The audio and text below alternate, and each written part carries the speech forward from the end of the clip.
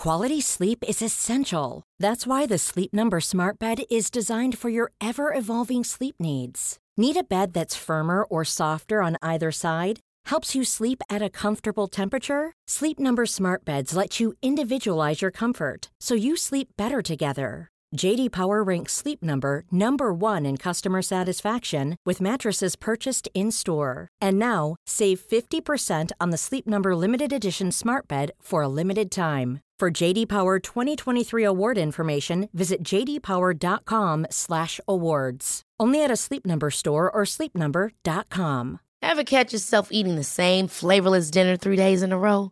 Dreaming of something better? Well, HelloFresh is your guilt-free dream come true, baby. It's me, Keke Palmer. Let's wake up those taste buds with hot, juicy pecan-crusted chicken or garlic butter shrimp scampi. Hello Fresh. Stop dreaming of all the delicious possibilities and dig in at HelloFresh.com. Let's get this dinner party started. Since 2013, Bombas has donated over 100 million socks, underwear, and T-shirts to those facing homelessness. If we counted those on air, this ad would last over 1,157 days. But if we counted the time it takes to make a donation possible, it would take just a few clicks. Because every time you make a purchase, Bombas donates an item to someone who needs it. Go to bombas.com/ACAST and use code ACAST for 20% off your first purchase. That's bombas.com/ACAST, code ACAST.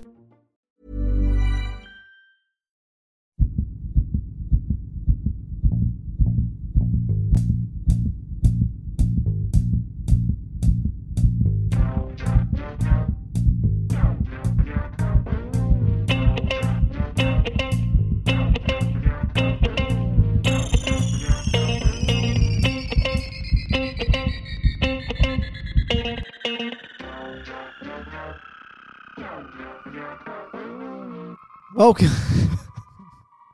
Welcome, Michael. Welcome, Matt. Welcome, everybody, to another episode of Dr. Matt and Dr. Mike's Medical Podcast. I'm Dr. Mike Todorovic. And I'm Matt. I'm joined by my co-host and colleague. And cool dude. Well, he's okay. He's, I'm reluctant to say a friend. A friend, colleague. I'm more inclined to confident. say confident. No. All right. Good start. Today we're talking about vaccines. We're going to focus on immunity, vaccines, and we're going to finish today's episode by talking about all of the current COVID vaccines that are being produced and people are getting and all the evidence that we have at the moment. But the front end of this podcast will be immunity and vaccines generally. I think to begin with, we need to say that I am being Dr. Mike Todorovic. I'm a senior lecturer at Griffith University. I teach anatomy and physiology. I already know this. Sorry, not talking to you, talking to everybody else here. I'd probably called an anatomy and physiology generalist, right? I thought you were going to say genius, and then I would have disagreed. Jack of all trades, master of none. Is that what you say? Yep. And I'd say Matt is similar. We've or jackass. Yeah, I would say that's probably more accurate. Let's begin at the beginning. Good start. What a wonderful place to start. I think we should talk about immunity. We just jump into it. No jokes here. That's the main concept that underpins vaccines, I think. Okay. Should we define immunity? Yeah, you go for it. All right. Because you are the immunology expert. Really? Okay. Wait, considering from the last podcast where you said you've done 15 courses and I've done one, you made me feel terrible. Look, I don't want to make you feel terrible. I just want to make you feel inadequate. So immunity. Immunity, I want you to think about if you are getting invaded by some sort of foreign agent. Now, this is sounding like a Bond film, but there are multiple pathogens that can infect your body. So a pathogen is a disease-causing organism. Yes, it can be a virus, it could be a bacteria, it could be a fungi, it could be a parasite, helminths. A prion? Could be a prion. Well, that's a difficult one because infectious protein. It is an infectious protein, so it's pathogenic, I suppose. So it's a pathogen. Yeah. Is it a microorganism? Probably not. It's not alive. No. But nor are viruses technically, right? Good point. We're gonna. We're not doing well. No. But if you get infected by one of these microorganisms, they on their surface have particular proteins or little flags that we call antigens that the body recognizes as being non-self. So basically belonging to something else. And certain cells of the body will target these pathogens for destruction and will present these flags on their surfaces, and the immune system will recognize it. And you can have innate immune responses, which we spoke about in the last episode, and adaptive immune responses, which we're going to talk in the next episode. And what you can get is an immunity. This is a memory of what has happened. And that means that if you get infected by this again, you don't have this long prodromal phase, this long period in which you get sick and you can pass the disease on. You can hit it, knock it on the head, meet it at the front door, right? So I think an important point just to add, we spoke about the innate immune system last time, and that's always going to react the same way regardless, right? And what are some of the things that you'll expect to see with the immune system in an innate response? I mean, you've got the physical barriers that it needs to get through, but once it does get through those physical barriers, then you're going to have inflammation. Yep. You're going to have cytokine release, a whole bunch of chemicals, pro-inflammatory chemicals. Fever. Yes. You're going to feel kind of rubbish, aches and pains, no energy. So this is kind of getting the immune system ready, but the part that's going to come in and be specific, let's just call this pathogen's a virus. Can we just call it a virus just for... Sure. To make things easier. For the specialized immune cells to come in to target that particular virus, you need to bring the adaptive immune system in, right? And that's T cells, B cells mostly, right? That's going to take days, if not weeks, to really generate and get it rolling, right? So this is part of the reason why it takes so long to maybe fight off an infection, a serious infection, like in this case a virus being influenza. Okay, so and if your body takes too long, you can sometimes get too sick. Right. So this is the whole idea of what we're going to be talking about in a sec with vaccinations. Is you're trying to bypass this big long phase of having to wait and get your body ramped up to fight it off, because if you get too sick in that time period, it may not be to your benefit. Yeah. So you spoke about earlier that the virus in this case has an antigen, like a protein or a polysaccharide. Yeah. That's got it's its flag. Yeah. It says, I don't belong to Michael, I belong to me. So does that mean in your body somewhere there's a specific antibody that locks on to that flag? Correct. So part of the reason why it takes so long, you have to locate that special antibody B cell. And force it to proliferate. Isn't that amazing? Yeah. So somehow you've got to find it somewhere in your body specific to that antigen of that virus. And it's just because of, and it's a whole episode in itself. Yeah. But it has the capacity to, I always think of it like a Rubik's Cube, right? Where it can sort of just change colors, change positions. Yep. And it's got that capacity to, but it's in a way infinite in the amount of combinations that it can produce in order to match an antigen. Yeah. And that's why we can create, depending on the exposure, we can create certain types. So yeah, that's right. Okay. So at this point in time, we've found the right cell that has the right antibodies, now selective to that particular antigen of the virus. So then it just has to ramp up the amount to eventually kill off that virus. But what you're saying is not only have you got the tools now to kill the virus and now you're disease-free, but you now have a degree of memory against it. So if you get infected again by that virus, your immune system's already primed. Yeah, practice makes perfect, right? And so now you're immune to that particular virus. And in this case of instead of the first case, it took, let's say, 2 weeks to kill it off. It might only take a few days now and you won't get sick. Yep. So that is now immunity. That is the premise of immunity. But there's not only, like you've described immunity in a very broad sense. Okay. And we can develop immunity in a multitude of ways. Yep. So there's 4 different ways we can get immunity, 4 types of immunity. It's a concept. So is that a type? Is that an example of a type? What we just spoke about? Yes, it is. I won't define it yet, but when we get to it, we'll be able to say that's this type of immunity. Okay. But there's 4 types. And I think to first classify it into 2 categories first, and then 2 subcategories from there. Okay. It is a little bit to wrap your head around, but I think if we describe it well enough, you'll be fine. And every health professional needs to know this, that you can have active immunity and passive immunity. Now, if somebody's being passive, if Matt's being passive, he's just sitting there, he's not doing much, he's not using much energy, right? Me, being the active one, I'm using a whole bunch of energy. I'm doing all the work. I'm doing the stuff. Now, that's the same with immunity. Active immunity is your body is developing the immunity itself. It's responding to some sort of challenge and creates the immunity. Passive immunity is someone's just giving the immunity to you. Right. Here's your immunity for you, sir. How nice. I know. So that's the two types of categories, but there's two subcategories. So how do I get that? Oh, you're going to explain. Well, the which other one two would first? you? Well, what type of immunity would you like from me? Well, I don't want to do much work, so passive's fine. Okay, passive immunity. Now, there's two subcategories of passive immunity. There is natural and artificial. Now, we need to define that natural here doesn't mean best or better, Okay. right? That's the natural fallacy. Don't fall into that rabbit hole. Just because it says natural doesn't mean better. Rabbit holes are natural, though. They are. It's true. Yes, true. But you may break your ankle, so it's not always good for you. So natural here doesn't mean better. What it's simply referring to is it's coming from a natural source, non-synthetic. Not artificial. Not artificial, not man-made, right? All right. So Well, it kind of is man-made, but... yeah, okay.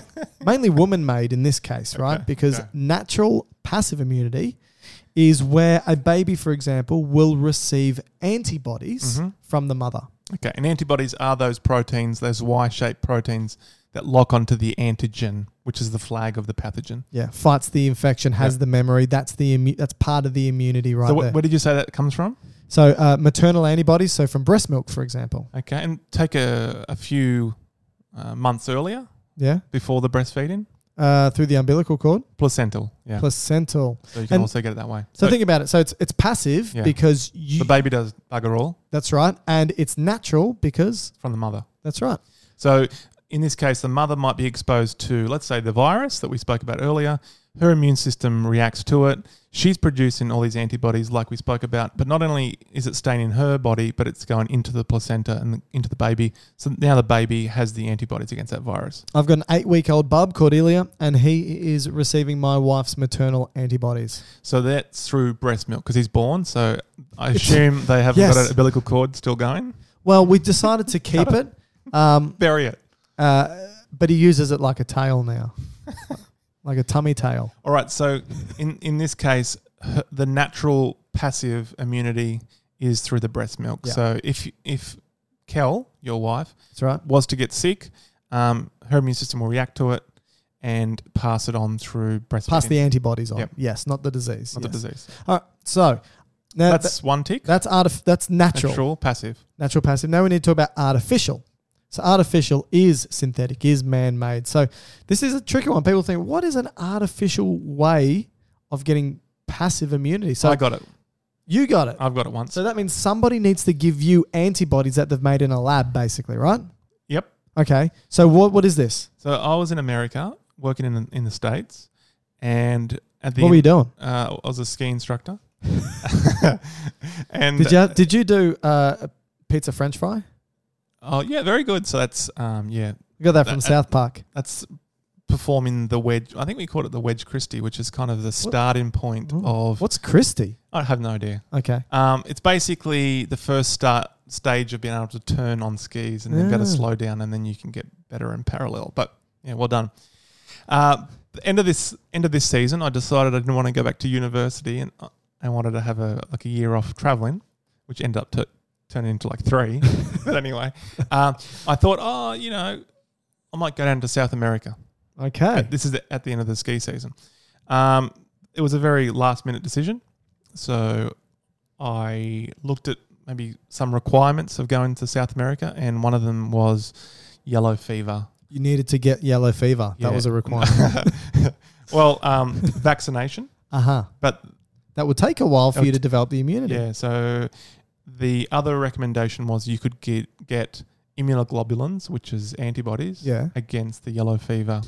So I guess what they would do is somehow find a person who may have produced antibodies, or maybe an animal that probably a human, that had produced antibodies against the yellow fever virus and extracted it from their plasma, and then I got it as an injection. So similar to the mother through the placenta or through the breast milk, I got it through an injection, and then for the months that I was down there, technically I was immune to yellow fever. But it doesn't last long, right? Because you didn't produce it yourself. Yeah. So my assumption is the body at some point would go, these aren't my antibodies. I'm going to sort of just... and you don't have that B cell... It's not a strong... It's all humoral. Yes. So the strongest immunity that you get is both humoral and cell mediated. Yeah. So T and B. T and B. And this one's purely just antibodies. Yes. So it would just drop off in time. You don't... Because your B cells didn't turn into plasma cells. Yeah. And even my which T didn't turn into antibodies. cells don't have memory either. I know. Poor things. All right. We've done passive immunity. So that was my story. I think also It's a good story. I think there was also stories of using this approach in COVID. This like Yes. plasma. I don't know if they ever did it. I didn't read any studies. Didn't Trump use it? Trump spoke about it. I don't know I if thought he... that was one of his treatment plans. Really? He got serum. Serum. Okay. I could be wrong. I'm going to have a look into it. Wouldn't put it past him. I think it was a long list of things. Oh, he got a bunch of stuff. He got a cocktail, I think. I think it was actually called a cocktail. That's passive immunity, but active immunity, right? So let's use me as the example. You're the active one. You're right? producing the response and using your energy. Yes, so I produce the antibodies. I don't receive them like in passive. I produce them. So that means I need to get exposed in some way or another to an antigen, something that's the body recognizes as foreign to produce antibodies. So you can do this in the natural sense, which means you just get exposed to the virus or bacteria, which is the example that Matt used At the start. at the beginning. So I get a virus. It might be SARS-CoV-2. They used to do this called chicken pox parties. Yeah, don't do it. It's ridiculous. It's a stupid thing. Stupid. But you had heard of it, right? Yes, where parents would take their children who had not been exposed to chicken pox, they would send them to a kid's house who does have chicken pox, so they get it young and early. Yeah. But don't, because Some die. one, we've and got a some get- vaccine for And it, some get serious infections. Yeah. Correct. Or And- illnesses, yeah. long-lasting illness from getting the disease. So that's But natural immunity. theoretically, that would be an active natural form. Natural active. Yes. And artificial, well, that's going to be a vaccine, Yeah. which is going to be the focus of the rest of this podcast, is where you get injected with an antigen or a virus or a bacteria in one way that's either killed off or attenuated, meaning weakened, or you get a part of it, and the body recognizes it as non-self. All the creates this- new ones, which you'll talk about because you're now an expert on. Yep. Thank you. All right. Types of immunity done. That's the COVID ones. Thank you. Okay, well done. All right. That's immunity ticked. Yeah, so we should talk about vaccines and the history of vaccines. What do you know about it, Matt? The beginning. Take me back to the beginning. Well, I did some very brief research, and I'll tell you, there's a lot of detail out there. So, And Matt skimmed over all of it. well, I'd probably say from the BCs through to the 19th century, a lot of it's all around The 2,000 years. smallpox. Yeah, pretty much. I read the same. So the earliest that I found, Which we don't have anymore. yes, that's been eradicated. I did write it down. I think 1977, There you go. completely eradicated. Part of the Took reason why 2,000 years. part of the reason why it's eradicated, or why it was so successful to be eradicated, is it doesn't have any hosts or vectors.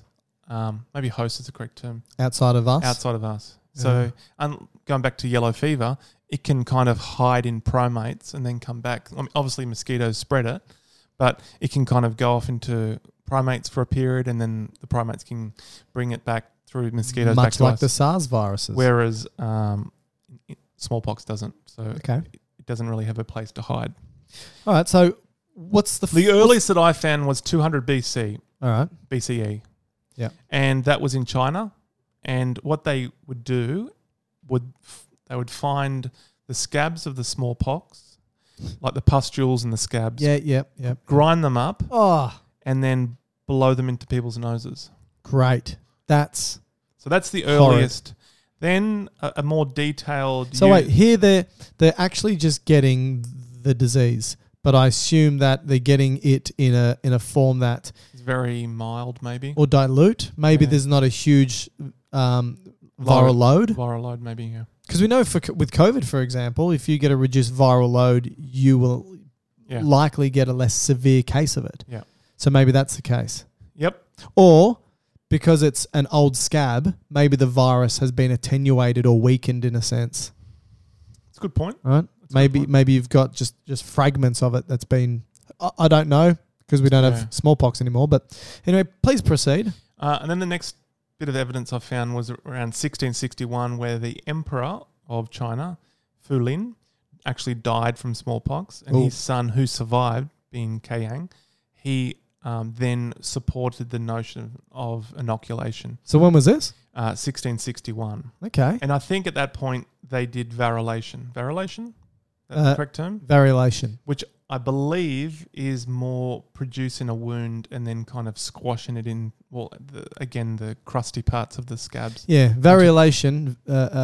I think varus means mark on the skin. Okay. Yeah, and inoculation, which is a term pretty much used interchangeably, right? Yeah. Variolation, inoculation means to graft. Ah. So basically, what's happening here is inoculation in a sense, but variolation happening at the skin. And you said that was what, early 1700s? No, it's 1661. Okay. And then go into 1718. Well, let me just stop there. Okay. From 1661, only a decade later, it was starting to become more and more popular, and it even moved over to Turkey. You mean smallpox or? No, the variolation, the Okay. process of inoculation, Okay, of thank you. taking wounds of the skin, and So then that we didn't have smallpox parties. they may have, but I think they would have died because I think 30% of people would die of smallpox. Okay. So that's pretty high, Yeah. right? That's In those days, One in three. everything killed you, right? I know. If it wasn't smallpox, you'd be kicked in the head by a donkey or something. Okay. Let's go on. All right. So Turkey. Yep. That was 1672. So I'm just saying that by the 1600s or the 17th century, inoculations or variolation, like you said, is starting to move through the globe. By the early 1700s, it's in Great Yeah. Britain, right? Yeah, that was the point I was going to make. 1718, there was a Lady Montagu, who her husband was the ambassador for Britain in Turkey, or I guess that was Istanbul or Constantinople, and she actually inoculated her son, or she got the women who would do that process. They said they actually brought in nut shells full of skin pustules, Great. and they would do the process for it. And she actually documented it and then sent it to Britain, not Brisbane, to Britain. And I guess that's where it was. Did you say it was documented in Britain? Yes, 1721. And interestingly, if you look at the stats, so 1 to 2% of people who got inoculated via this process would die, right? So Really? yes. So, 1 to 2, one in every 100, 2 in every 100 would die from this. But 30% of people would die Yeah. of smallpox if exposed. So you would probably think it's a 1 in 100 chance of dying, and you go, that's high. But if you got smallpox and you don't know where it is and you don't understand germ theory, that is probably Better odds. I think so. Yeah. So you probably go with the inoculation. So before we get into the big milestone, Well, did you know in the 1700s, 1736, Benjamin Franklin, he lost his son to smallpox. Yeah. And so he it was wrote... really bad in America as well. Yes. And well, and they knew that inoculation was something that they could do. He even wrote, I regret, this is actually verbatim, I regret that I had not given it to him by inoculation. Yeah, I think George Washington actually mandated in his army. I think he may have survived from smallpox, and then from then on, he ensured that every member of his army was Inoculated. Yeah. Wow. So 1770, this is when Edward Jenner, actually started to see the link between cowpox, milkmaids, and then not getting the smallpox. Now, before this, like leading up to this point, everyone knew that 1 to 2% dying from inoculation is still a high stat. A lot of people will die because you're inoculating hundreds of thousands of people. You're going to have tens of thousands of deaths, right? So they needed to find another way. And Jenner, like you said, is one of these people trying to figure out another way of doing it. And he's the father of vaccines. Yeah. Because you're probably thinking, how come we haven't called any of this vaccines yet? Because none of this is a vaccine because of the definition of a vaccine. But I'll let you go with Jenner and then we can define vaccine. So Jenner, started to see there was a relationship between milkmaids who were presumably are milking cows with cowpox. Also, there's horsepox. So I guess they were kind of transmitted between these two animals.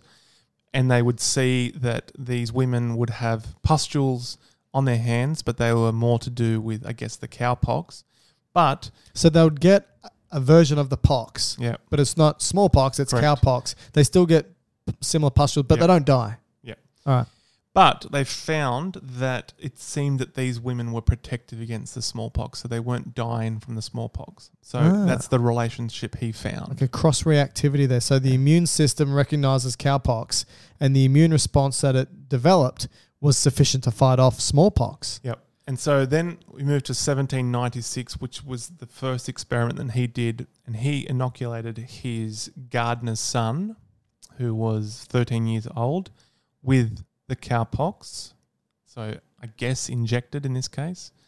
And then, this is the big thing, he re-challenged the child, not the adolescent, with smallpox. Wow.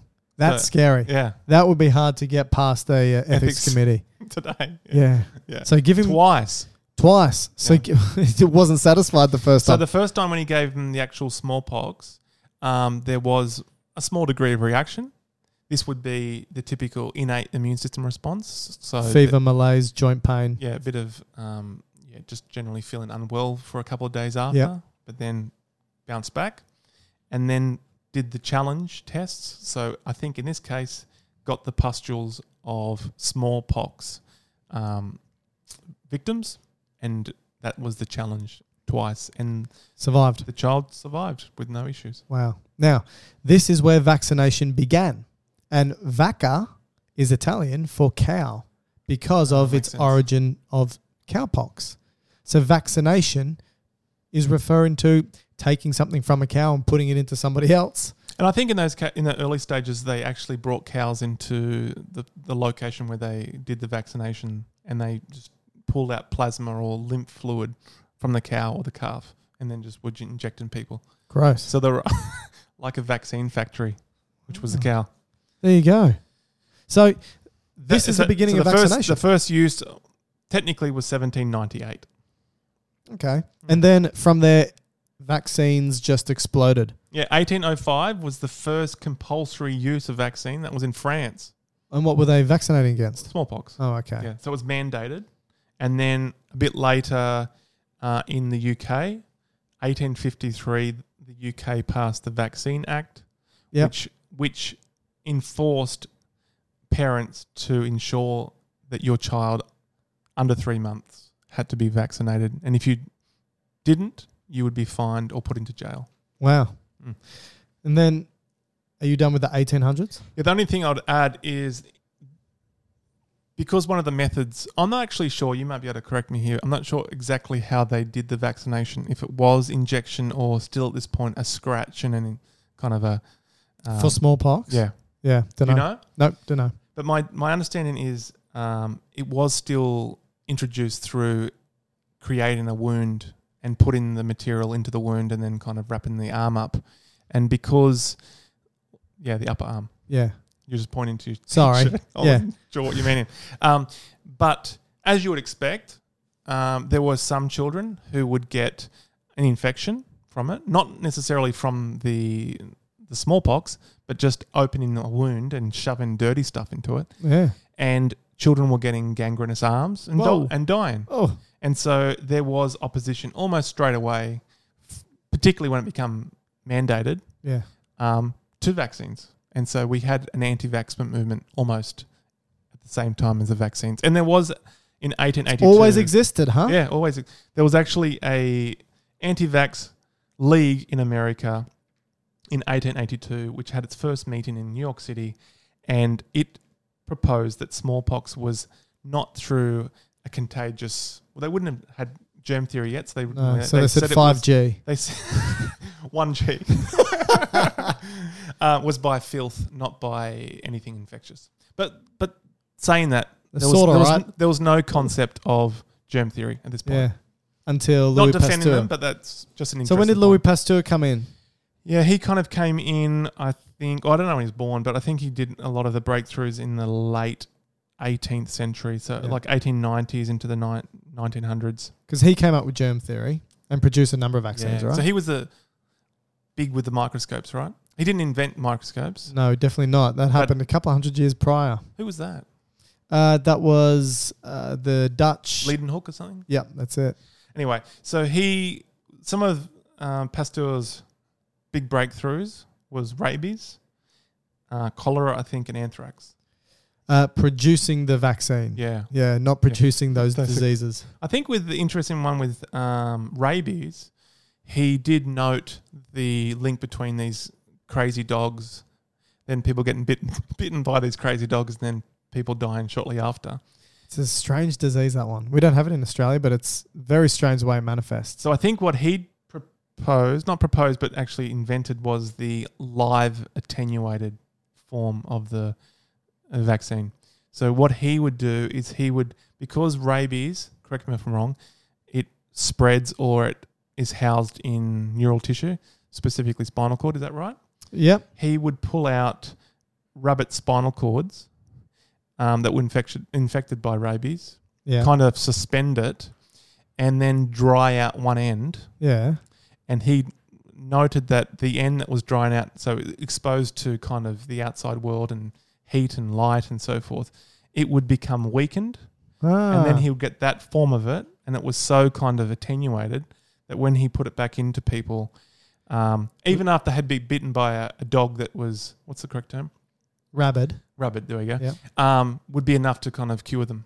And so, again, similar to the way Jenner did it, but he would be given it to people who had just been bitten by dogs and then quickly given this weakened form.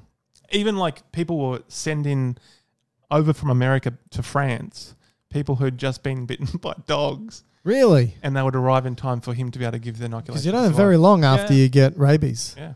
And I think after this time period and we start hitting the early 1900s, we really start pumping out vaccines. Vaccines for diphtheria, tuberculosis, yellow fever, influenza, poliomyelitis, measles, mumps, rubella, hepatitis. We start really pumping these viruses out. Vaccines, I should say, pumping the vaccines out. Now, I think we should talk about the types of vaccines that are now available. Yeah. What do you think? The only thing I will add, polio was in the 1950s. Oh, yeah, I've got something to add there too. Polio was a real significant breakthrough. So, like we said, there were anti-vax movements going into this point that kind of followed each breakthrough. And in certain countries, I guess, mandated certain vaccine laws. So there was those kind of not human rights, but liberty arguments that, it's my body, my right kind of thing. Which still follows today.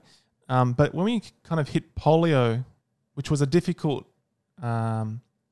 infection to get past because it required culturing techniques, which we hadn't kind of mastered. Yeah. But when we got to that point... What does that mean, though, culturing techniques? What are you referring to here? Well, this polio being a virus, yep. You need to be able to put it into... Because it's a... intracellular parasite, so yes. It needs a cell. It's intestinal.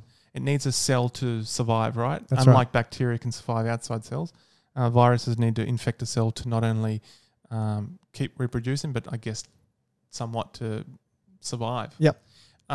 So they had to learn techniques to be able to put cells into petri dish that were still alive to bring the virus and then to study it. Yeah. And so that took some time, but then they mastered it in kind of the 1950s. And that was such a significant breakthrough that really the opposition to vaccines really weaned off and just... However, yeah. To that point, so the polio vaccine, we're going to talk about different types in a sec, was the one that got pushed through because even then, like we see all these competing COVID vaccines now, even then in the 50s when polio started to rise, we had competing individuals making vaccines, different types, right? Like we have now. And Salk who was he was the breakthrough. Yes, so breakthrough man. he inactivated. He killed the virus off, right? He So it's an inactivated form. So it's a dead form of the virus. That's right. He killed it off With formalin or formaldehyde, right? and then gave it through. Now, here's something that happened in 1955. One of the laboratories who was making it produced over 200,000. Like live ones? Yeah, they didn't kill it off properly. Yeah. And so People were infected and 200,000 kids got this. 40,000 of them got polio. 200 were paralyzed, and 10 died. Yeah. And this was called, I think it was called the Cutter. I think it's called something like the Cutter. I don't know what they would call it, but it was so important at the time because there were no vaccine-based regulations in the States that this was the impetus to putting through the current rigorous vaccine regulation and legislation. And it's one of the reasons why when we talk about COVID, why even though they may have rushed the vaccine or pushed it through quickly, it still had to undergo rigorous tests so that things like this don't happen again. Now, it can't with the COVID vaccines. We'll tell you why.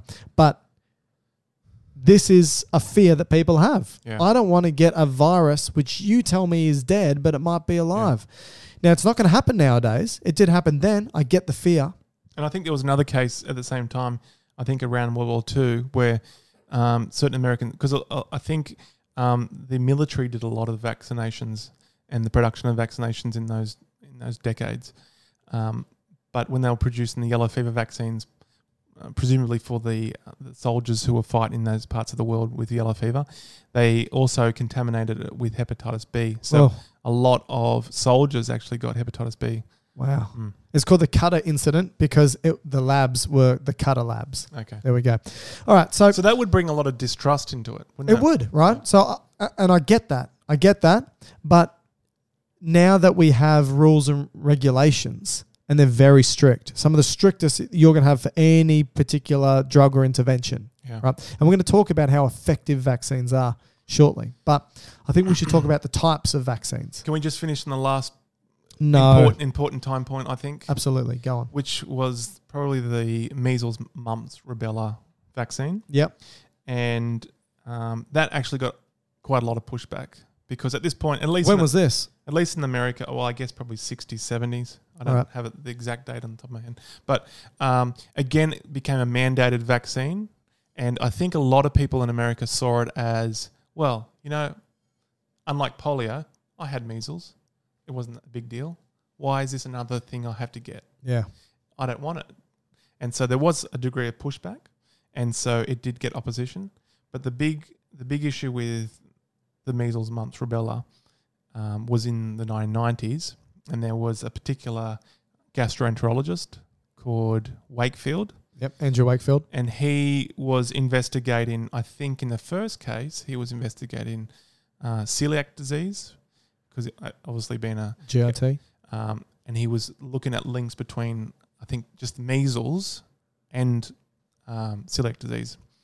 And then I believe he published some articles on that. And then he moved on and found a possible link, what he thought, between the vaccine and celiac disease. Yeah. And a similar time to that, they started to find that people with certain cognitive regressive disorders, which now they would say maybe the autistic spectrum, sure, may have had a higher incidence of GIT complaints. And so then he thought, maybe there's a link between GIT and autism. Yeah. And so then they had the investigation on, does MMR cause autism? Yeah. And then he did the publication. 1998, published in The Lancet, which is a prestigious, very prestigious med journal, probably right? probably the height of medical publications, right? Yep. But what happened? Well, he didn't disclose. So I think there was 12 authors on that paper. He didn't disclose that he did receive £55,000 from lawyers who were supporting parents who had children with autism. Yep. That thought that there was a potential link with the vaccine. So there's a big conflict of interest with that. Yep. He'd failed as his duties as a responsible consultant are the words that were stated. And I think also he hadn't notified the other people on the paper of that.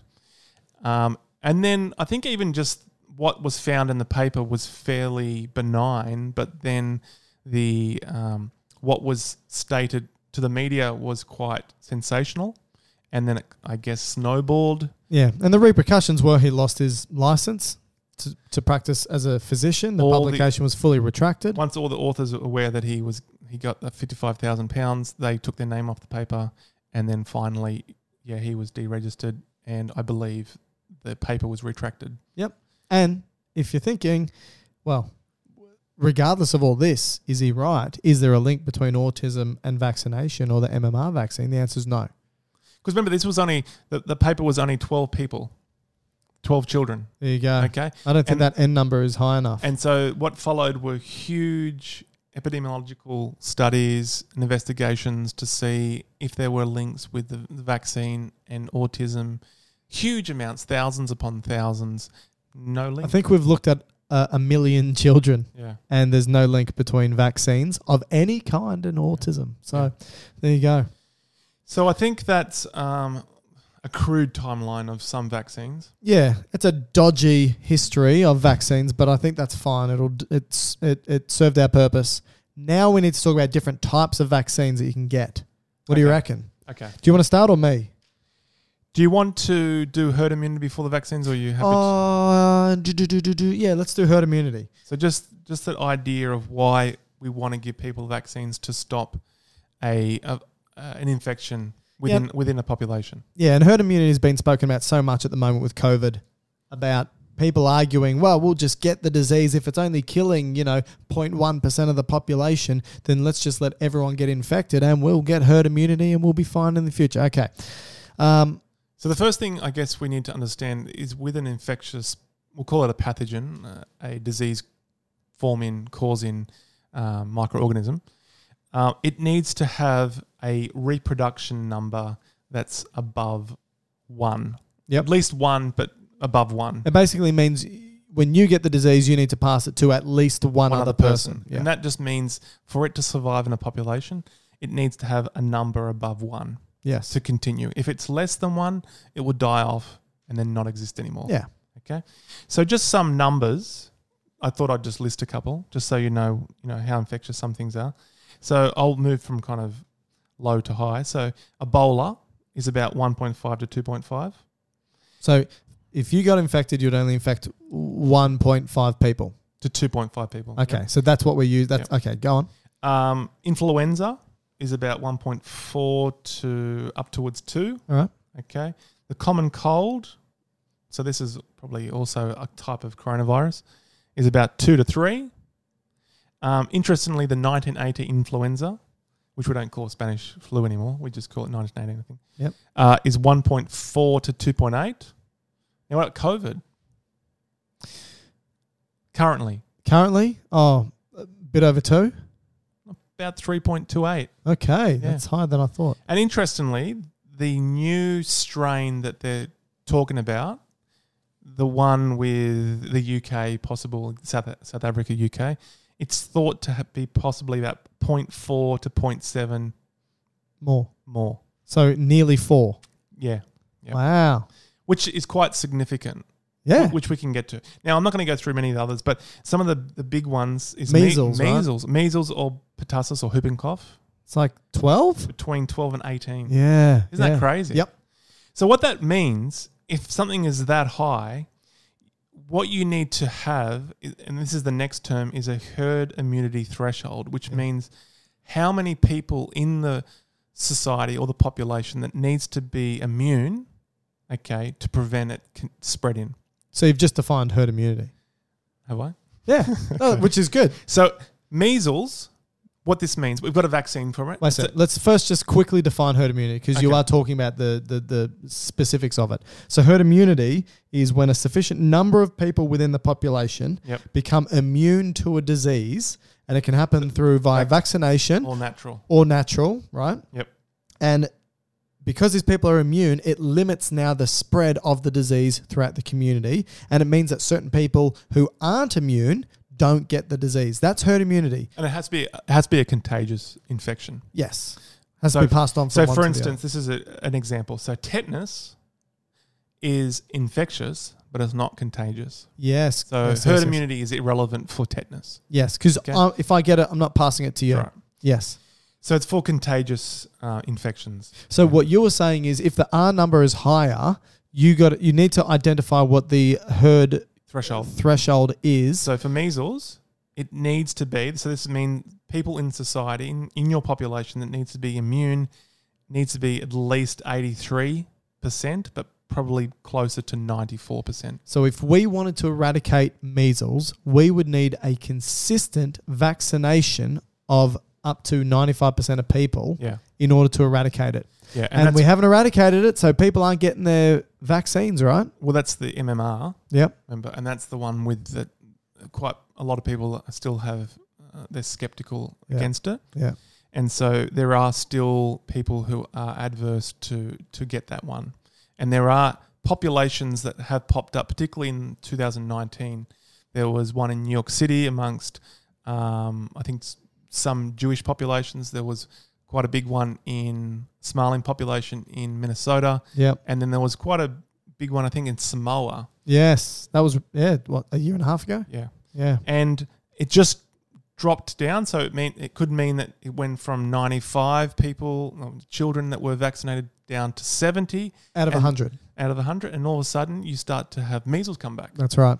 And then what happens with measles infection is statistically people will die. Kids will die. So what about something that's not as infectious? Like what was the first one you said, like Ebola, for example? Well, I haven't got Ebola, but I got the flu. The flu is suggested about 44%. Okay. Of that. Because it's not that infectious. So from that type of calculation where we know that COVID is below measles but above the flu.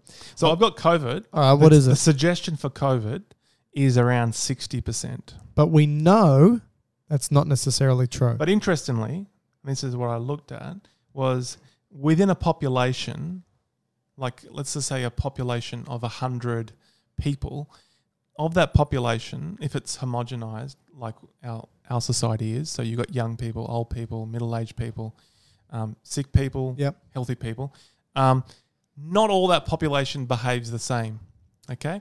So let's just say, for argument's sake, a quarter of that population, which may be older, would be they wouldn't go out much. They'd stay in their homes more. Yeah, they're like you. It's 7 p.m. It's too dark. You don't like the look of the kids walking down the street, and you go, I might just stay home tonight. So that means 25% of that population really doesn't interact with many people. So that would influence herd immunity. Because they're less likely to spread it to the next person. That's right. 25%, another quarter, are highly active. So they're like this is you. Like me, right? Sprinting around the street, knocking on everyone's door. Kissing hey, how strangers. You doing? That's right. Yeah. So these guys are 2 times more likely to spread these kind of things than the average. So the average being 50% of the population, just average. So not all people are weighted equally when it comes to herd immunity calculations. That's right. So when you take certain characteristics into account, these are just proposed numbers that there's a thought that maybe even it could drop down to 43%. Really? Yeah. So that would even suggest how we may implement the vaccine, let's say for COVID, into the population. But can I just add Sure. that there are populations on this planet who have basically had greater than 70% of their population. So you said like the city in the Amazon in Brazil. That's right, Manaus. Yep. 76% of the population has had COVID. 76%. Now that's greater than that number that you stated, right? And so it's still moving through it. But the mortality rate's still going up, and people aren't getting protected. So 76%, at least for that population, isn't enough to get herd immunity. So, and people need to realize that I can't think of any, you might be able to think of one, I can't think of a disease in history where we have developed herd immunity from actually getting the disease, right? So active, what is it? I think the only thing I can... natural active, right? So there's no disease where people have... Well, a community has developed herd immunity. Completely eradicated, But we've only done it through vaccines. Yeah. The only point I can add to that is The term herd immunity, which probably come through animals in terms of from vets. At least the word herd does. Yeah. Because they probably, farmers or shepherds probably realised that, if you had a sick couple of sheep, it's better to get them out than keep them with the rest of the flock. Yes. Because otherwise they'll all die off, right? So there was probably the concept was known, but the first time it was coined that You're not recommending picking people out. No. Okay. Was in the 1930s, and it was with measles, but this particular paediatrician found that when there was a huge epidemic, and a lot of kids got it quickly, then when there was a huge mass, then it would slightly die off and disappear for a while. But it wouldn't be eradicated. It just would mean that, there's an effect that maybe people are now immune, and then it's harder to move through the population. We know in biology, you've got logarithmic growth phases, and then you've got plateau phases, and then you've got decline phases, and then it happens again and again and again, over and over. All right, so we've defined herd immunity. Can we now talk about the different types of vaccines, please? Yeah. Okay. All right, how do you want to start? Do you want me to start? Or do you want to start? You go for it. Okay, so I was just basically going to say when we look at vaccines, you can have different types. Now, you can have a vaccine for a virus, you can have a vaccine for a bacteria. But the whole premise of vaccines, right, is to elicit an immune response by exposing the body to part of a virus or bacteria that the body recognizes as being non-self, so as being foreign. Now, often this is a protein on the surface of the virus or bacteria. And so if you work backwards from here, you can say, well, if I know that all these points, I can create a virus by taking an entire, by taking an entire virus and putting it into the body. But that might get somebody sick. So I could take an entire virus and weaken it and put it into somebody's body. I could take an entire virus and kill it and put it into somebody's body. I could take part of a virus and put it into somebody's body. Or if we're talking about bacteria, we know that bacteria produce toxins, right? So we could potentially take, and it's the toxins usually that get people sick. So we could take the toxin, inactivate it, or weaken it, or probably modify it in a way that it's not going to cause a problem. Correct, and then put it in. And these are the main ways. So the definitions here are basically live attenuated. Yep. So attenuated means weakened. Correct.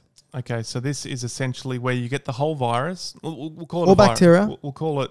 Can we call it just a virus for make it easier? Yeah, but just remember that many of these you can do with bacteria as well. Okay, so live attenuated is you get the whole virus. It's a wild type virus. You bring it into the lab, and you replicate it over and over and over and over and over. And as it has all its children, they did this with the measles virus, and they did it for 10 years before they could use it. But you do it through different cell lines. Yeah. Like you take it out of, so people probably don't realize. So Matt and I, we do research. We go into the lab. We even on the street. Even our colleagues don't realize that we do research. But we do research. We go into the labs and we culture cell lines. Now, I've got very cultured cells. Yeah, well, people would say otherwise. We culture, and I think people are surprised to hear this. Scientists aren't. I've cultured monkey cells. I've cultured human cells. I've cultured embryonic fetal cells. I've cultured every animal type of cell, cancer cells, cells from your skin. Foreskin, yep. 5 skin even. I've cultured all these different types of cells. This is quite common to do. And so if you've got a particular virus that loves living in human cells, well, you could take the concept of, well, let's put it in another type of cell, and then that virus needs to slightly change itself so it survives more in a monkey cell, and then put it into a dog's cell, and then, it needs to change again. And what you have is over all these successive cultures and times, the virus will change to survive in that culture, which is a non-human, so that then when you expose it or put it into a human being, it doesn't cause disease, but the body still recognizes the proteins on its surface as foreign. I wonder if this was how the cowpox produced immunity with the smallpox. Wouldn't be. I think that's how most of these viruses work. So basically, it's still the virus is still alive, but it's so weak that it's not going to cause the disease. Yeah. Now, the advantages with this type Yep. is that you get quite a good immune response to it. it's kind of like the natural form of an immunity. So you're kind of being infected by the actual virus because it's still alive. So you get a full-blown immune response. But the downside or the side effect, no, well, not really the side effect, but the limitation is that certain people who might be immune compromised or have certain issues with their immune system can't theoretically have this because they could get the actual virus itself. Because there is a possibility that the virus can shift pathologically in the body and you could technically get it. Yes, unlikely. Some examples of live attenuated include measles, mumps, rubella, varicella, which is chickenpox, and some types of influenza. Okay. So that's live. Is there anything else we should mention there? No, I think the reason why most of the live attenuated vaccines are viruses and not bacteria is just because viruses are more likely to change in accordance with the host cell line because its survival depends on the host, and also it has fewer genes to play around with. So inactivated, I think we should talk about. So this is where you still culture the virus or the microorganism, okay, but then you kill it. You kill it either through things like heat, chemical, maybe even radiation. That's right. Formalin is fairly common. And I'm just turning the air conditioning down. Turn it off. Cold. Heat, radiation, chemicals, inactivates it. It's effective for shorter periods. So this is basically like, you spoke about the organism before having an outside coat with flags or like a uniform. This is like you've just got the corpse of the virus and you just thrown it into the body. So your immune system comes across a whole lot of dead bodies, and it's like, well, what am I going to do with this? Dead viruses. So it's obviously going to respond to it. Yeah. But it doesn't, because it's not replicated in the body, it doesn't. Let me give you a better analogy. All right?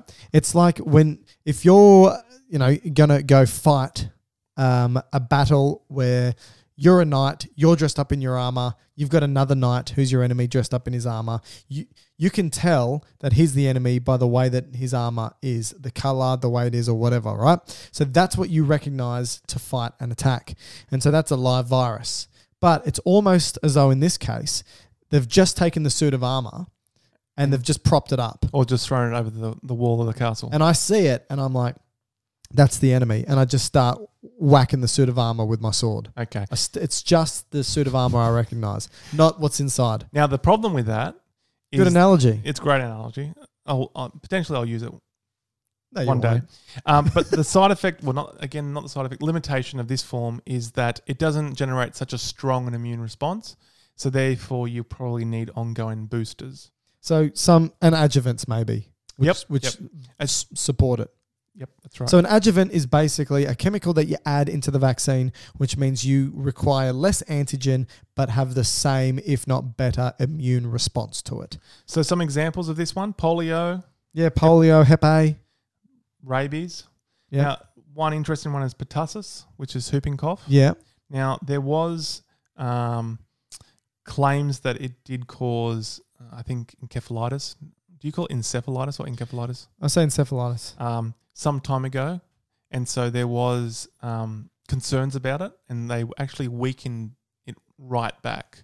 And so the people who were initially inoculated with pertussis in its first iteration have lifelong immunity.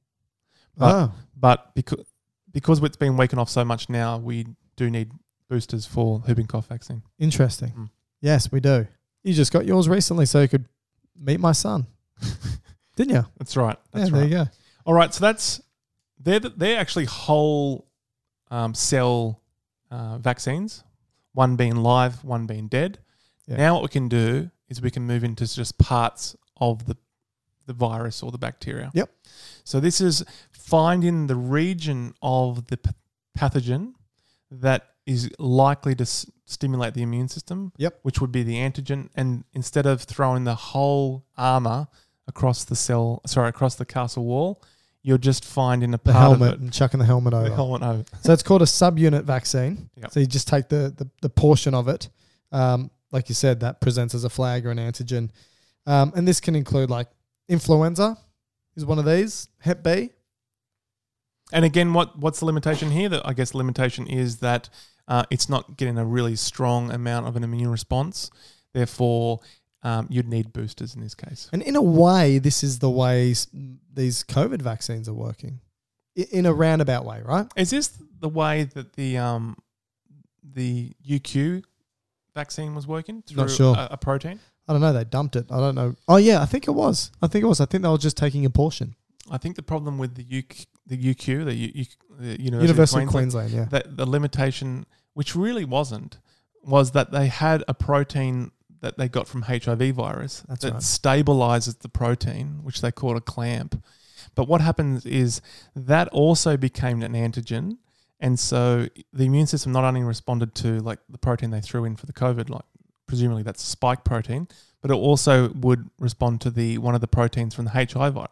Now, you can't get HIV from just a protein. No. You need the genome, right? So you'd never get HIV from just a random protein from the virus. But you were getting the antibodies. Right, and so if you were to ever do a HIV test down the track, you'd be shown as positive, even though you never had it. False positive.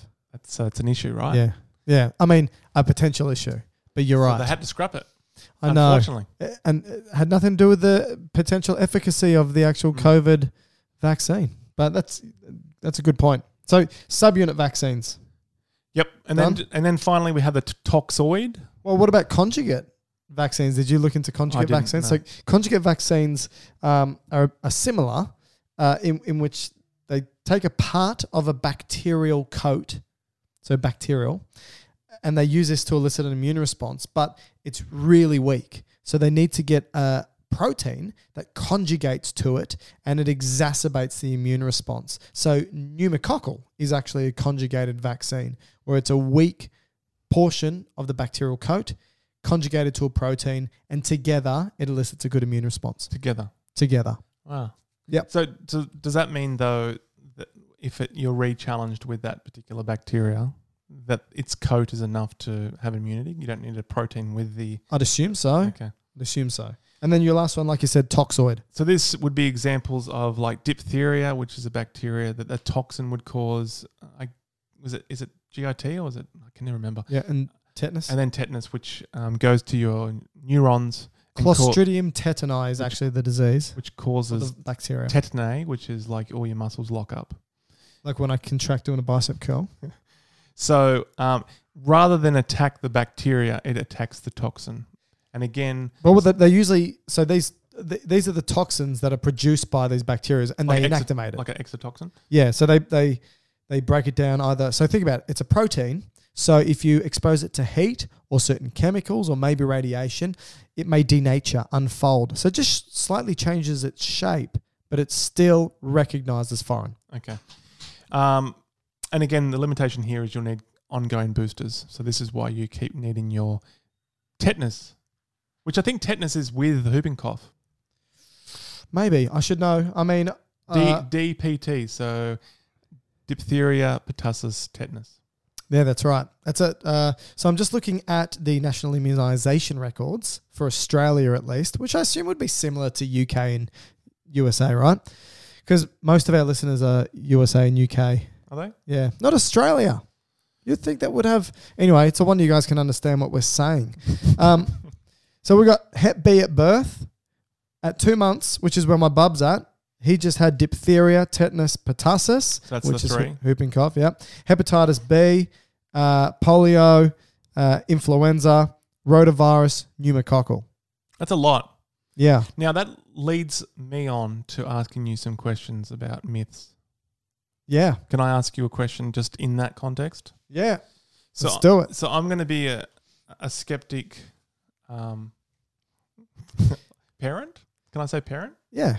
And I'm going to ask you all these myths. I've had a child that needs all these vaccines. Yeah, but you're scared. And I'm very scared. You're worried. I'm concerned. I've heard a lot of things. Yep. And I've got all these questions and concerns about vaccines. Now, the first one, which kind of just goes on what you're saying. Yeah.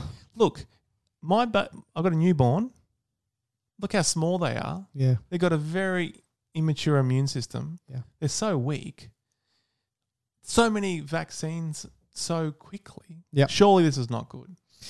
Yeah, a lot of people say that. But did you know that a baby in its first year of life will get 160 immunological components from vaccines, right? And that sounds like a lot. It does. But from a single bacteria, you can get over 3,000 immunological components exposed. So just from one Bacteria. How much? 3,000. So my newborn might just, put something in the mouth. Yep. Introduce bacteria. They're exposed to probably more immunological components than they are in all the vaccines from their first year. So I think part of that is just the thought that, you're getting hepatitis, you're getting tetanus, you're getting all these really crazily bad diseases all in one. Yep. But really all you're getting is just antigens. That's right. Like just little small flags. Yep. So really it's not you're getting all these illnesses in one That's right. shot. You're just getting little... You're not getting any of the illnesses. Yeah. You're just getting either fragments of them or inactivated. I think that is the main concern, right? I think that's one of the thought. biggest concerns. But there's others. Do you have any, you have any others? No, I mean in terms of why they're reluctant for so many vaccines. The thought that they're actually getting so many of those diseases, it's rather than just getting the antigens of those diseases. Yeah. No, every day your baby's exposed to thousands of immunological components. All right. So you spoke about putting other things in the vaccine. Yeah. Obviously, mercury. We hear about mercury. Mercury causes all sorts of brain development issues. Why is mercury in Like there? Mad Hatter's disease. Yeah. Did you know the Mad Hatter? And Was this is mad just a bit of... because he used mercury in his hats? That's what exactly right. And interestingly, they used to use mercury as a treatment for smallpox. I think they used mercury in a lot of treatments in Was it those days. successful because everyone died and never got smallpox? I don't know. All right, so you're worried about mercury in the vaccines. Yeah, Okay. because I just don't understand why the heck would mercury be in there? Okay, first thing, in Australia, we haven't had mercury in our vaccines for 20 years. Is that thimerosal? Correct. Okay. Thimerosal. Just it's basically there to help keep it, stable, right? Now, like your aunties, there's two types, methyl and ethyl. Yep. Now, ethyl is the type that is in vaccines, and it's actually excreted within 7 days. Methyl is the type that we accumulate that you can actually get from fish, for example. Like tuna. Like tuna. So it's not even the same type of mercury. Okay. Mercury isn't mercury. There's different types. Okay, so one, not really concerned. they're not in any vaccines in Australia for 20 years. So if you're worried about that, not the case. And secondly, we excrete it. We don't accumulate it. Okay, what about other, metals? What about aluminium? So aluminium salts. Doesn't that cause Alzheimer's disease? Yeah, people have said that before. I don't think that's the case, but aluminium salts are used as an adjuvant. And like we said, I think a little bit earlier, it enhances the vaccine. So you need less of the vaccine. So that would be the ones that don't elicit a big immune response. So you actually need to put this in with it to cause a greater immune reaction. Yeah. And you'd be surprised how much aluminium salts you get just from eating and drinking normal everyday stuff. But if you're worried about your baby, for example, a breastfed baby, within 6 months of breastfeeding, will get 10 milligrams of aluminium salts. A formula-fed baby will get 120 milligrams. Every vaccine in the first 12 months put together is less than 4.2 milligrams. Wow. So Right. significantly lower. That's right. Formaldehyde, I mean, that's used to preserve things from... Like cadavers. Yeah. Yeah. So, again, why is that in there? And Yeah, well, I mean, we all have formaldehyde in our bodies. Even a 5-kilo baby will have 1 milligram of formaldehyde in its blood. And a vaccine is 10 times less than that, right? And if you like rum, Maddie, that's got 100 times more formaldehyde than that.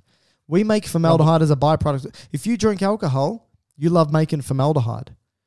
So and I think you do just make formaldehyde in your gut, don't you? you do. All right, a few more. Yeah, sure. I've heard, and this goes to the flu vaccine. Yeah. I've heard it's really not effective at all. That's A, but also I've heard people can actually get the flu from it. So why would I want it? If A, it's not really effective, and B, I could get it. One, you're not going to get it because it is inactivated. So dead. It's dead. So you're getting a dead virus. So it's impossible to get the flu from it. But I've heard so many people, they get sick 2 days later. Yeah, look, I would say it's one of two things, right? One, you probably contracted it a couple of days before you got the vaccine. Okay. And you ended up getting it because you need a couple of days for the vaccine to kick in, up to a week or so, 2 weeks sometimes for it to So kick it's just in. coincidental. Coincidental. Or maybe you're just experiencing fever, malaise, fatigue, muscle soreness from your immune system doing its thing and kicking into play. Okay, all right. Because did we talk about cytokines being released and the cytokines that are being We produced? spoke about fever and Yeah, we'll talk more about it with COVID. Okay, and then I guess the biggie. But you said it's even if you got it, it doesn't work. It's up to 70% effective, right? And part that's of the good. reason why it loses its effect or efficacy is because it mutates quite quickly, doesn't it? That's right. So we need a new one every year. Okay. Finally, in the big one, what about vaccines and autism? No. Not at all. Nope. No link. Nope. Okay. Looked at over 1 million kids. Nope. Definitively. Yep. Okay. Can I just throw one more into the mix? Go for it. Now, this is probably allows it to pivot into the last point of this podcast, which is COVID vaccines. Yeah. Now, actually, no, I've got two. Oh, okay. It seems to me, I've been told by a lot of people, Friends? we've really pushed these vaccines super fast through. Like usually Yeah. I've heard that, like for instance, measles took over 10 years. I mean, just to do the pathogen. I mean, Yeah. this took 10 months. Surely, shortcuts were made. Well, in actual fact, I think it was 68 days from when China first sequenced SARS-CoV-2 to when we had a vaccine, Really? right? I mean, like in terms of the first phase. Yep. Wow. Now, you may go, that's not good enough, I'm scared. They obviously haven't done their quality control. Yeah. They have. Yeah. Since we spoke about 1955 polio, Yeah. there's some tight restrictions, at least in the US, about how we make and how we test vaccines. Safety and efficacy are super important. So, we have to do all the different phases, right? We're We're going going to to do, say that. just very briefly, Yeah. we've got to do the preclinical tests, like animal models, for example. So not just culturing in cells, but looking at how animals respond to it. We do And the... would that be both safety to the animal, but also efficacy for the animal? Yep. Okay. Absolutely. We're going to look at phase 1, phase 2, phase 3. So clinical phase 1 trials. is what really low amount of numbers. Yep. And you're crudely just looking at bad side effects. Is it safe? Yeah. And okay. what's the dosage range? Okay. Do we go high? Do we go low? And do you get not so much efficacy, but more? Do you get side effects from Yeah, it's- high amounts? Low Phase amounts? 1's mainly safety, right? Okay. And then phase 2, you go to a higher number. Yep. And then phase 3, you go to an even higher number. And that's for efficacy. That's to see if it's actually effective to either prevent the disease or prevent the infection. Yeah, one of the major Or spreading differences it. between phase 2 and phase 3 is in phase 2, you look at it in healthy individuals. Phase 3, you start to spread out and start looking at other individuals. Phase 3, you really start giving the vaccine to people within a multitude of communities, right? People who would likely be getting this disease. And then you look at it. And you obviously do certain arms of these trials where you Yeah. do a vaccine arm and a placebo arm, which is often just saline or another type of vaccine. Yeah. And so I think just a point to add there, in a normal clinical trial, and this might not be just in vaccines, this could be with any medication, right? Each time you move through a phase stage, you then have to go back and look for more money, right? So you do your phase 1 or your preclinical. You do that for a period of time. We do this in our spinal cord and our peripheral nerve That's research, right? You do all this work. It takes us years because we've only got a couple of researchers doing it. Yep. Then you finally get some great outcomes. The next stage, you got to apply for a ton of grants for over many, many years, and then finally you get the money. You got to sign all the forms, do all the bureaucratic stuff. Yep. And then now you're ready for clinical 1. Yep. And then you got to do it again. That's right. But here, what happened was all these institutes, all these governments were just going, hey, here's a suitcase of money. Just get it done. Yep. And they were able to kind of jump through the red tape. Do you think red tape's the correct word? Just in terms of just the funding points. Yeah. Look, I think no scientist was surprised that we could create vaccines this quickly when the entire world needed it and you had an endless supply of money behind you, Yeah. right? I mean, that's just... Isn't that great? None of us were surprised within the scientific community. I get lay people, non-scientists, will be sitting there going, well, it took this long to get this, and this happened this quickly. They had to have had shortcuts. Yeah. You don't realize the bureaucracy and the paperwork and all, like you said, having to go back and presenting and saying we need more money to go to the next phase and the next phase. So the safety parts weren't any different to any normal clinical trial. No. But just the pivot points were cut dramatically. Yep. That's exactly right. So we've given these vaccines to over 40 million people worldwide, right? Yep. Now, if you think there's going to be some issues, you would have heard of a lot of issues. So a lot of issues. Even, think about it, even if it's a 1 in 1,000, we would have had thousands of issues. It's not even that. It's not even a 1 in 1,000,000 is an anaphylactic event for a vaccine, right? We've had 40 million. And people get anaphylactic events from peanuts. Well, from seafood. All right, so how's this? I was looking into this. It was actually relatively hard to get this bit of information. But penicillin, which is one type of the 10 major classes of antibiotics, right? Penicillin. Probably the worst type of reaction one of the worst types of reactions you can have to a drug is an anaphylactic event, right? And this can happen. This is just a hyperimmune response. Everything goes crazy. Your blood vessels dilate. Your blood pressure drops through the floor. Your brain and organs don't get enough blood and you die, right? Your bronchioles constrict. You can't breathe. You can't breathe, right? So this is anaphylaxis. Now, 0.18% of people who have penicillin get an anaphylactic event. Have an anaphylactic event, right? 0.18. Now, you probably look at this and you're like, well, that's a low number. That's pretty good. Is that 1,000? That's 1 in 1,000. Yeah.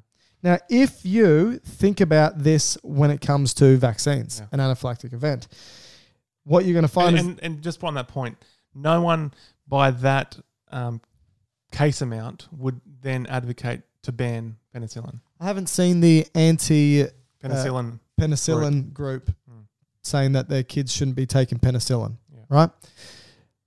Vaccines, 0.0001%. Okay. It's 1 in 1,000,000. 1 in a million. Right? Is that anaphylaxis? Anaphylaxis. Okay. From all vaccines. Okay. So 0.18% was just penicillin and 0.0001% is all vaccines. You mean combined? Yep. Oh, wow. Okay. So this is it's very low. Look, and it's important to it's note. so safe, vaccines. And it's important no drug is 100% safe. Yeah, that's right. But you shouldn't be thinking about drugs as whether it's 100% safe or not. It's how safe is this drug. Every drug has some potential side effect, including vaccines, right? Yep. And so people are saying, well, it's not 100% safe. Sure. Nothing you really do is. Nothing you ingest is. No drug or intervention that you take is. But it's the probably most well-regulated and safest intervention we have, and it saves so many lives. It's the biggest lifesaver, right? Yep, definitely. And finally, just one last question, and this is again in COVID. Oh yeah, we're busting myths, I forgot. Last myth to bust in the COVID vaccine is we've heard recently, particularly, I think it was in Norway, where I don't know how many. Oh yeah, quite 10 more. Yeah, 19? about 10 to higher than 10, 11. Elderly people who were vaccinated with this, maybe Pfizer, died. So can you shed some light there? Yeah, so we don't actually know what happened here. What people are thinking, what the researchers are thinking, is that when you look at the way that vaccines work, is when they elicit that immune response, you get T helper cells that get stimulated, and they're helper cells. So they call in the rest of the immune system, and they do it by releasing cytokines. These are things like interleukins, for example. And cytokines just get spread throughout the body. They call in B cells. They call in cytotoxic T cells. They do a whole bunch of work. But the other thing that cytokines do is they give you fever. They give you muscle soreness, nausea, sometimes vomiting, sometimes diarrhea, sometimes these other effects. This is just saying the cytokines are released because your body's having an immune response to the vaccine, which is what you want, right? And also because you're getting a fever, you're ramping up your body temperature, therefore your metabolism, you're going into forms of catabolism, so breaking down. And so it's quite a lot of energy and it's a decent toll on the body, right? Yeah, getting a vaccine is an immunological and biological challenge, right? And if we think about the analogy in which, if I was 16 and someone said, go into the gym and do this crazy killer workout. Let's just say do a marathon. All right, do a marathon. I could do it.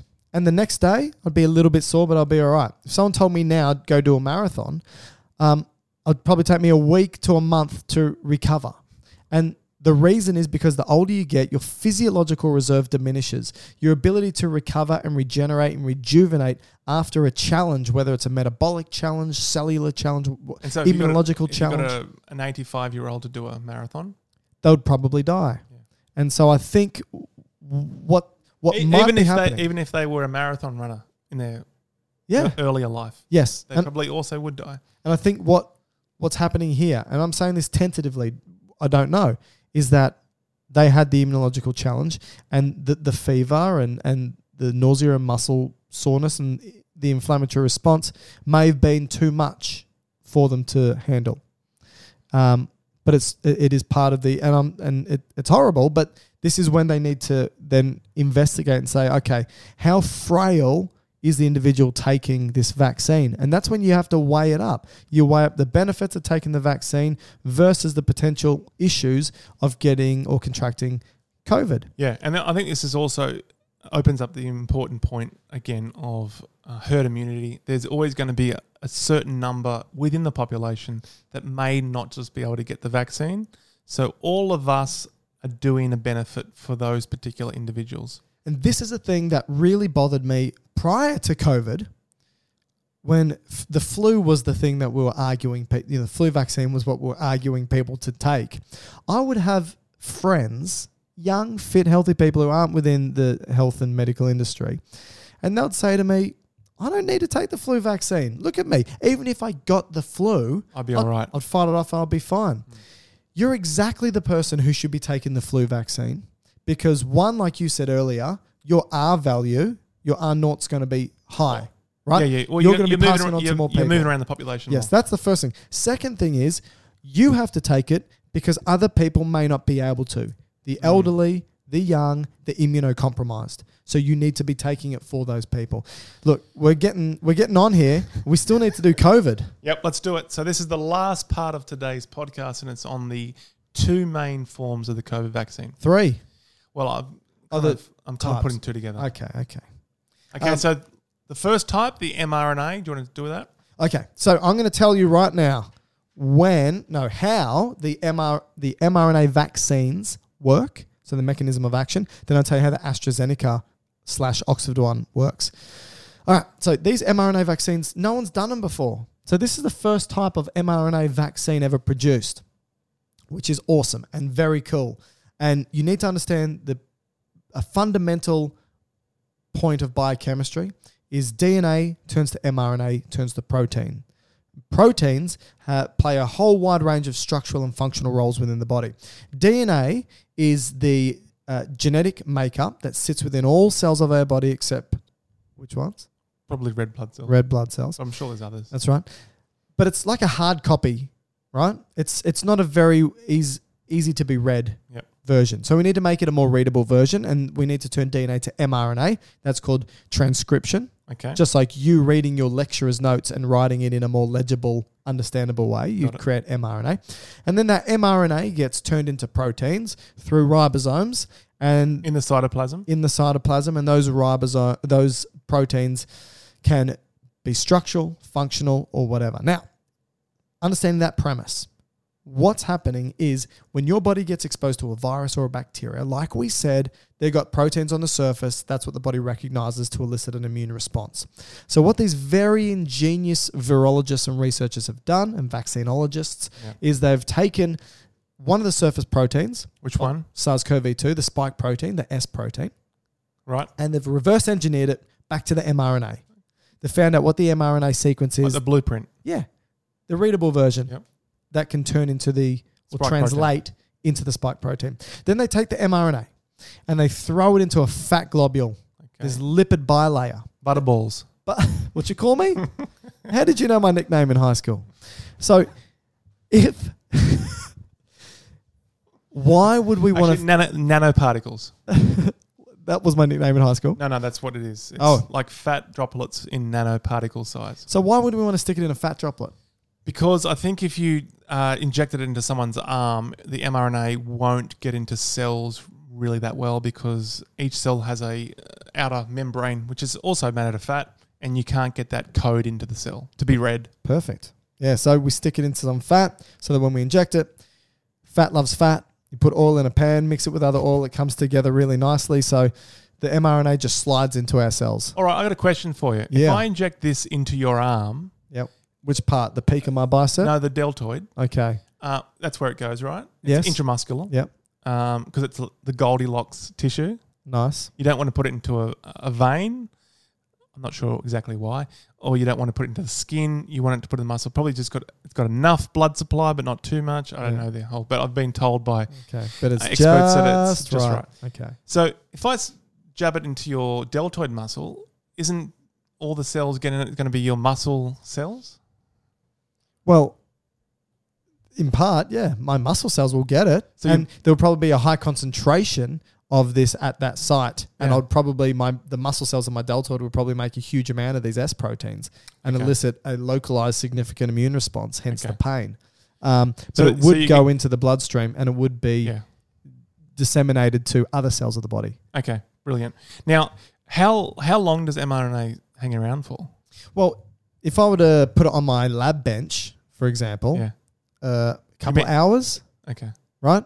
But it's like DNA lasts hundreds of thousands of years, yeah. right?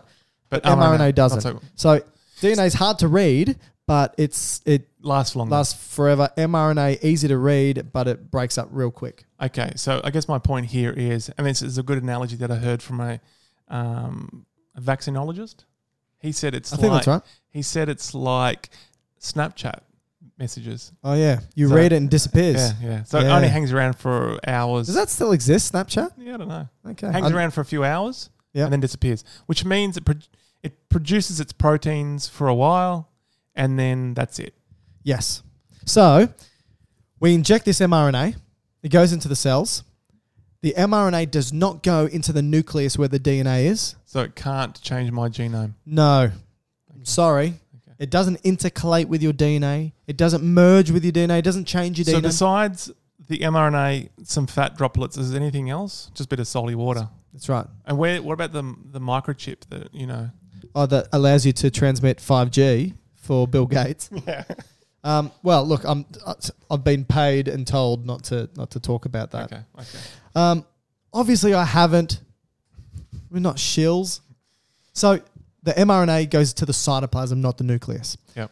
It gets translated by ribosomes into strands of amino acids Yep. that fold spontaneously into proteins, Yep. and it actually folds into the spike protein, the S protein. Now, this isn't going to do which anything.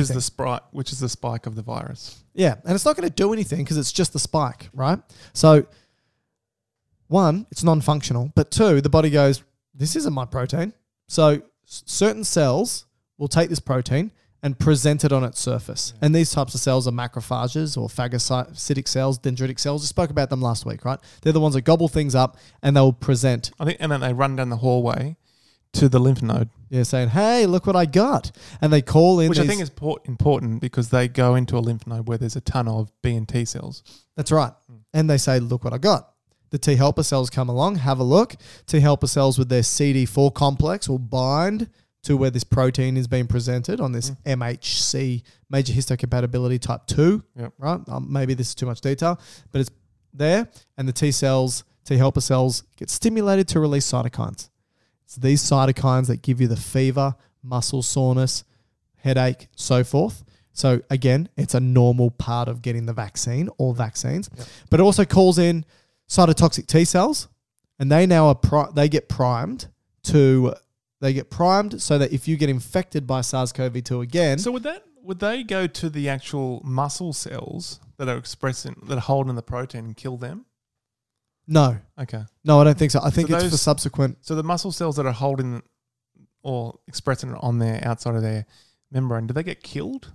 I don't think so. Okay. I don't think so. I think it's all subsequent infections because, again, cytotoxic T cells, I think, need to be primed as well. Okay. So now the outcome is you've been primed against the S protein or the spike protein, and Yes. now if you were to encounter. Well, we're not there yet because the T helper cell needs to call in B cells, right? Okay. And the B cells turn into plasma cells. They produce antibodies, and then we've now got antibody-based memory and T memory as well. Okay. So that's correct. So now this is how both the Pfizer and Moderna vaccines work, right? Okay. Can I just add a point here?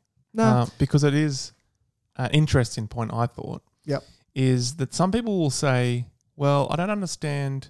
If I get this vaccine, I've been told that I won't get COVID in a serious form to die or get a serious infection, but I could be still infectious. Yeah, potentially. So I think the important point here is to be... We don't know. Yep. But the difficulty here, working with a virus that infects the respiratory system, is that to be completely sterilized, I think this is the term they use, sterilized immunity, which means you have so many neutralizing antibodies right at the level of where you get infected, which would mean when the COVID virus comes in, it's killed almost immediately. Yeah. Which is going to be probably unlikely. What would happen would be, after you've been vaccinated against it, it would still come in, hypothetically, infect your lung cells. They would start to spread, potentially release the virus back out. So theoretically, at least, you can still spread it for a period of time. Yeah. But then your immune system will come in very quickly and kill it off before it causes any serious disease. Yeah. But it's going to be very difficult with respiratory infections to sterilize your immunity because it's still the outside world. Yeah. Maybe if we had a spray, maybe if we got it by spray, it would be of some benefit. Maybe. I don't think know. it's just because the lining of your respiratory tract won't have necessarily these immune systems sitting on them to ready kill everything when it arrives. It has to be infected first. Yeah. No, I think you're right. I think that's definitely one of the reasons why you can remain infectious. Or we think. So the other one is the AstraZeneca or the Oxford vaccine. Yeah, so basically, this is a vector. yeah, but it's really similar. So a vector just means it's not using fat, it's using something else to deliver the package. And the package Came in this from case... my family, actually. Did it? Yeah. What is it?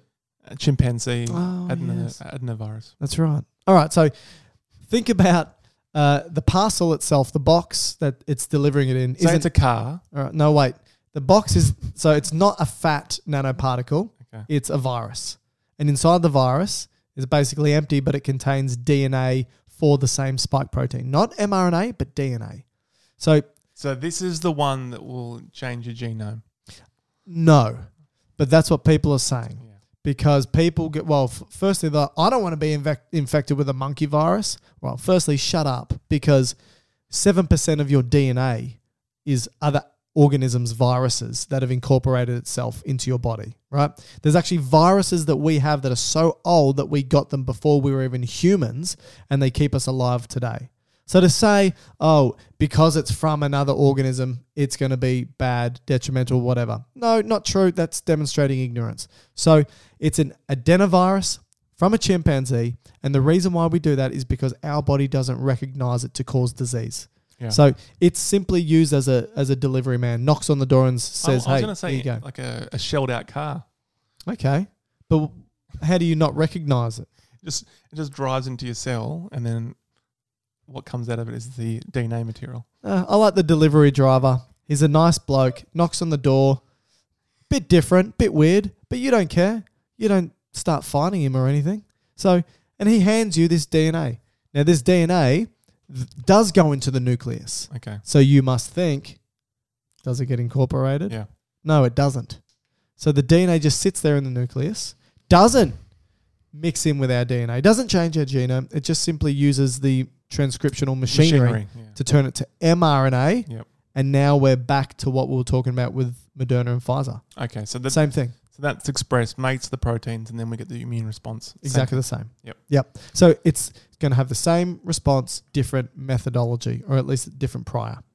So they're the mechanisms. But I think we should talk about very briefly the way that you get the two doses, Okay. the people that they've tested it on, the efficacy, Individually? Because and that the will story. take a while. Yeah, we won't go through one by one, but what we'll do is We'll start with the Moderna. You get one at day 0, you get one at day 28. So 4 weeks apart. Yeah. Same with AstraZeneca. You do the same. Okay. And what they did when they did this for the study was they waited if you got symptoms at day 14 or after, then they tested you for COVID. With the AstraZeneca one, they waited to day 14 and tested you regardless of COVID. So you probably got more info stats behind you there. For Pfizer, they gave you a dose at 0 and 21, right? And then they'll test you if you had symptoms after 7 days for COVID. So that's what they did there. Now for the Moderna, they've done it on 30,000 people, minimum 30,000 people. For AstraZeneca, they've done it on around about 12,000, but now they're inoculating more people around the world, or vaccinating more people around the world. So that number's growing up, right? Pfizer, 40,000 people. Okay. Now, for all of them, they've split it up into placebos and vaccinated groups. Yeah. Now, if we look at Moderna, of the placebos, so saline, they just got salt water to the vaccine. They didn't know. Not even the people who gave it to them They were knew, blinded, yeah. right? 185 of them got COVID of the placebo. Okay. 11 of the vaccinated group got COVID. So we're positive afterwards? Yeah. After the second dose? Yeah. Okay. And what about Severe cases? Yeah. 30 of the 185 were severe. 0 of the 11 were severe for the Moderna. Okay. So you can conclude that it seems to stop the serious infection. It seems to say that the Moderna vaccine is 100% effective of stopping severe COVID and 95% effective at transmitting or contracting, I should say, COVID, right? Compare this to Pfizer. In which same placebo vaccine, saline for the placebo, 162 COVID positive and 8 COVID positive for the vaccine group. 9 were severe from the vaccine group. From the control? From the placebo group, sorry. Yep. And 1 was severe from the vaccine group. Okay. So what this is saying is that it's not 100% effective at stopping severe, but it's about 87, 88% effective, but 90% effective at contracting the disease. AstraZeneca, the Oxford one, right? They broke this up into Brazil and the UK. Yep. 9,000 Brazil, 3,000 UK. They didn't use saline. They used meningococcal instead, right? Yeah, I think that was one of those controversies early on in the clinical trial, is because one of the placebo groups did have a reaction, and that's because it's actually a vaccine. Yeah. Yeah. That's right. So in Brazil, so this is the interesting thing. This is why there's a bit of controversy at the moment with AstraZeneca. So in Brazil, they gave them the full dose at day 0 and the full dose at day 28. In the UK, for some reason, gave them half a dose at day 0 and full dose at day 28. Now, in Brazil, the efficacy when it came to getting the disease, 62%. That's relatively low. Yep. Compared to the other two. For the UK, 90%. So they're thinking, man, is it the half dose that's doing this? Is that what's responsible? So now they're going to go back and look at the data, and now they're going to do bigger numbers to determine whether a half dose is the way to go or not. Yeah, wow. The other final point I want to make is the way it's stored. Moderna needs to be stored at -20. Yep. Pfizer -70. I'm talking about Celsius here. And the AstraZeneca Oxford can be stored in the fridge. Now, because of that, the AstraZeneca Oxford, you can make billions and billions and billions because it can be stored and distributed easily. Yep. The other ones are going to be more difficult. Yep. Right? So even though at the moment they seem to be more efficacious, logistically it's more challenging. That's right. Yeah. I think the one point I would add to that, and I did hear it discussed earlier, is that colder temperature is long-term storage. If it's kind of in the point of distribution, it doesn't have to be that cold. So if it's going to, let's say, use the next day, it could drop down a bit. But if it needs to be long-term stored, it has to be very cold. Now, I know we're hitting final points, but I just want to talk about, in the UK there, I know a lot of medicos who are only getting 1 shot, because we said all these are 2 shots. So that 95% efficacy for Pfizer and Moderna is after the second shot. AstraZeneca, that 90% in the UK after the second shot, not the first. So people are asking, well, is it even worth getting one shot? And if I get one shot, am I protected? So if you think historically of vaccines that require more than one shot, MMR, measles, mumps, rubella, right? Need a booster shot. If you only get one dose, children, 40% of them who only get one dose aren't immune to MMR. After the second dose, only 4% aren't immune to MMR. So the booster's really important. This is the same for the other ones.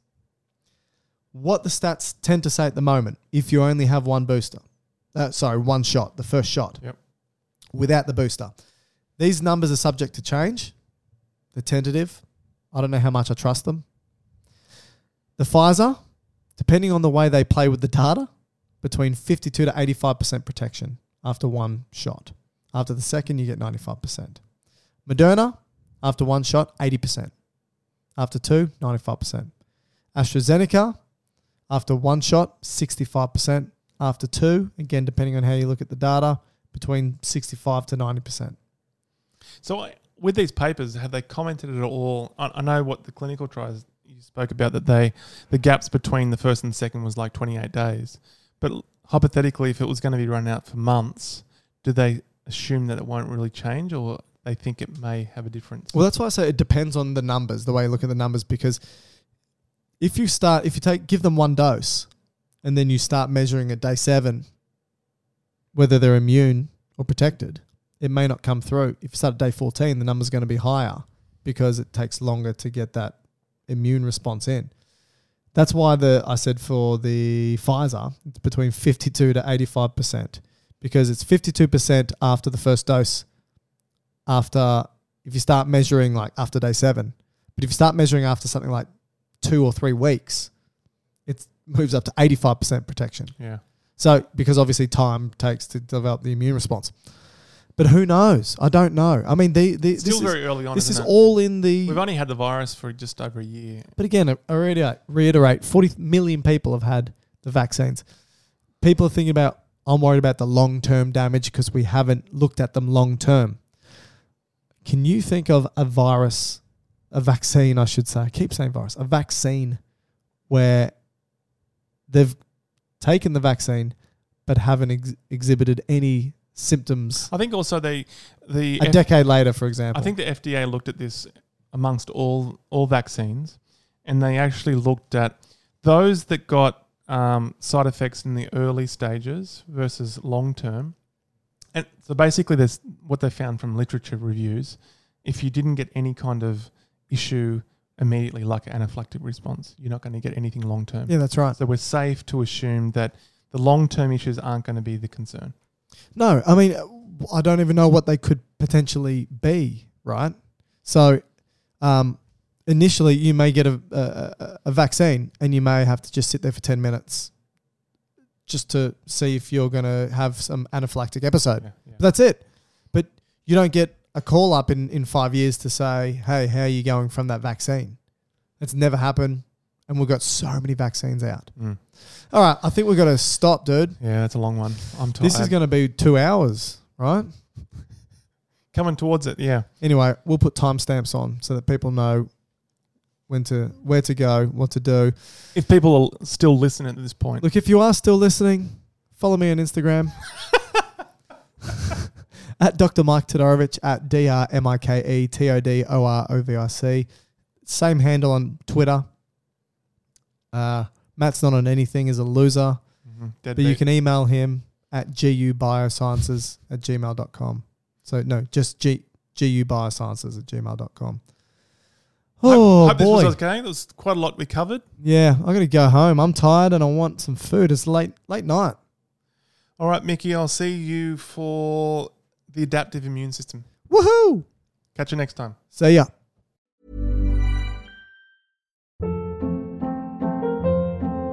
Hold up. What was that? Boring. No flavor. That was as bad as those leftovers you ate all week. Keke Palmer here. And it's time to say hello to something fresh and guilt-free. Hello Fresh. Jazz up dinner with pecan-crusted chicken or garlic butter shrimp scampi. Now that's music to my mouth. Hello Fresh. Let's get this dinner party started. Discover all the delicious possibilities at hellofresh.com. Planning for your next trip? Elevate your travel style with Quince. Quince has all the jet-setting essentials you'll want for your next getaway, like European linen, premium luggage options, buttery soft Italian leather bags, and so much more. And is all priced at 50 to 80% less than similar brands. Plus, Quince only works with factories that use safe and ethical manufacturing practices. Pack your bags with high-quality essentials you'll be wearing for vacations to come with Quince. Go to quince.com/pack for free shipping and 365-day returns. Imagine the softest sheets you've ever felt. Now imagine them getting even softer over time. That's what you'll feel with Boll & Branch's organic cotton sheets. In a recent customer survey, 96% replied that Boll & Branch sheets get softer with every wash. Start getting your best night's sleep in these sheets that get softer and softer for years to come. Try their sheets with a 30-night guarantee. Plus, get 15% off your first order at bollandbranch.com. Code BUTTERY. Exclusions apply. See site for details.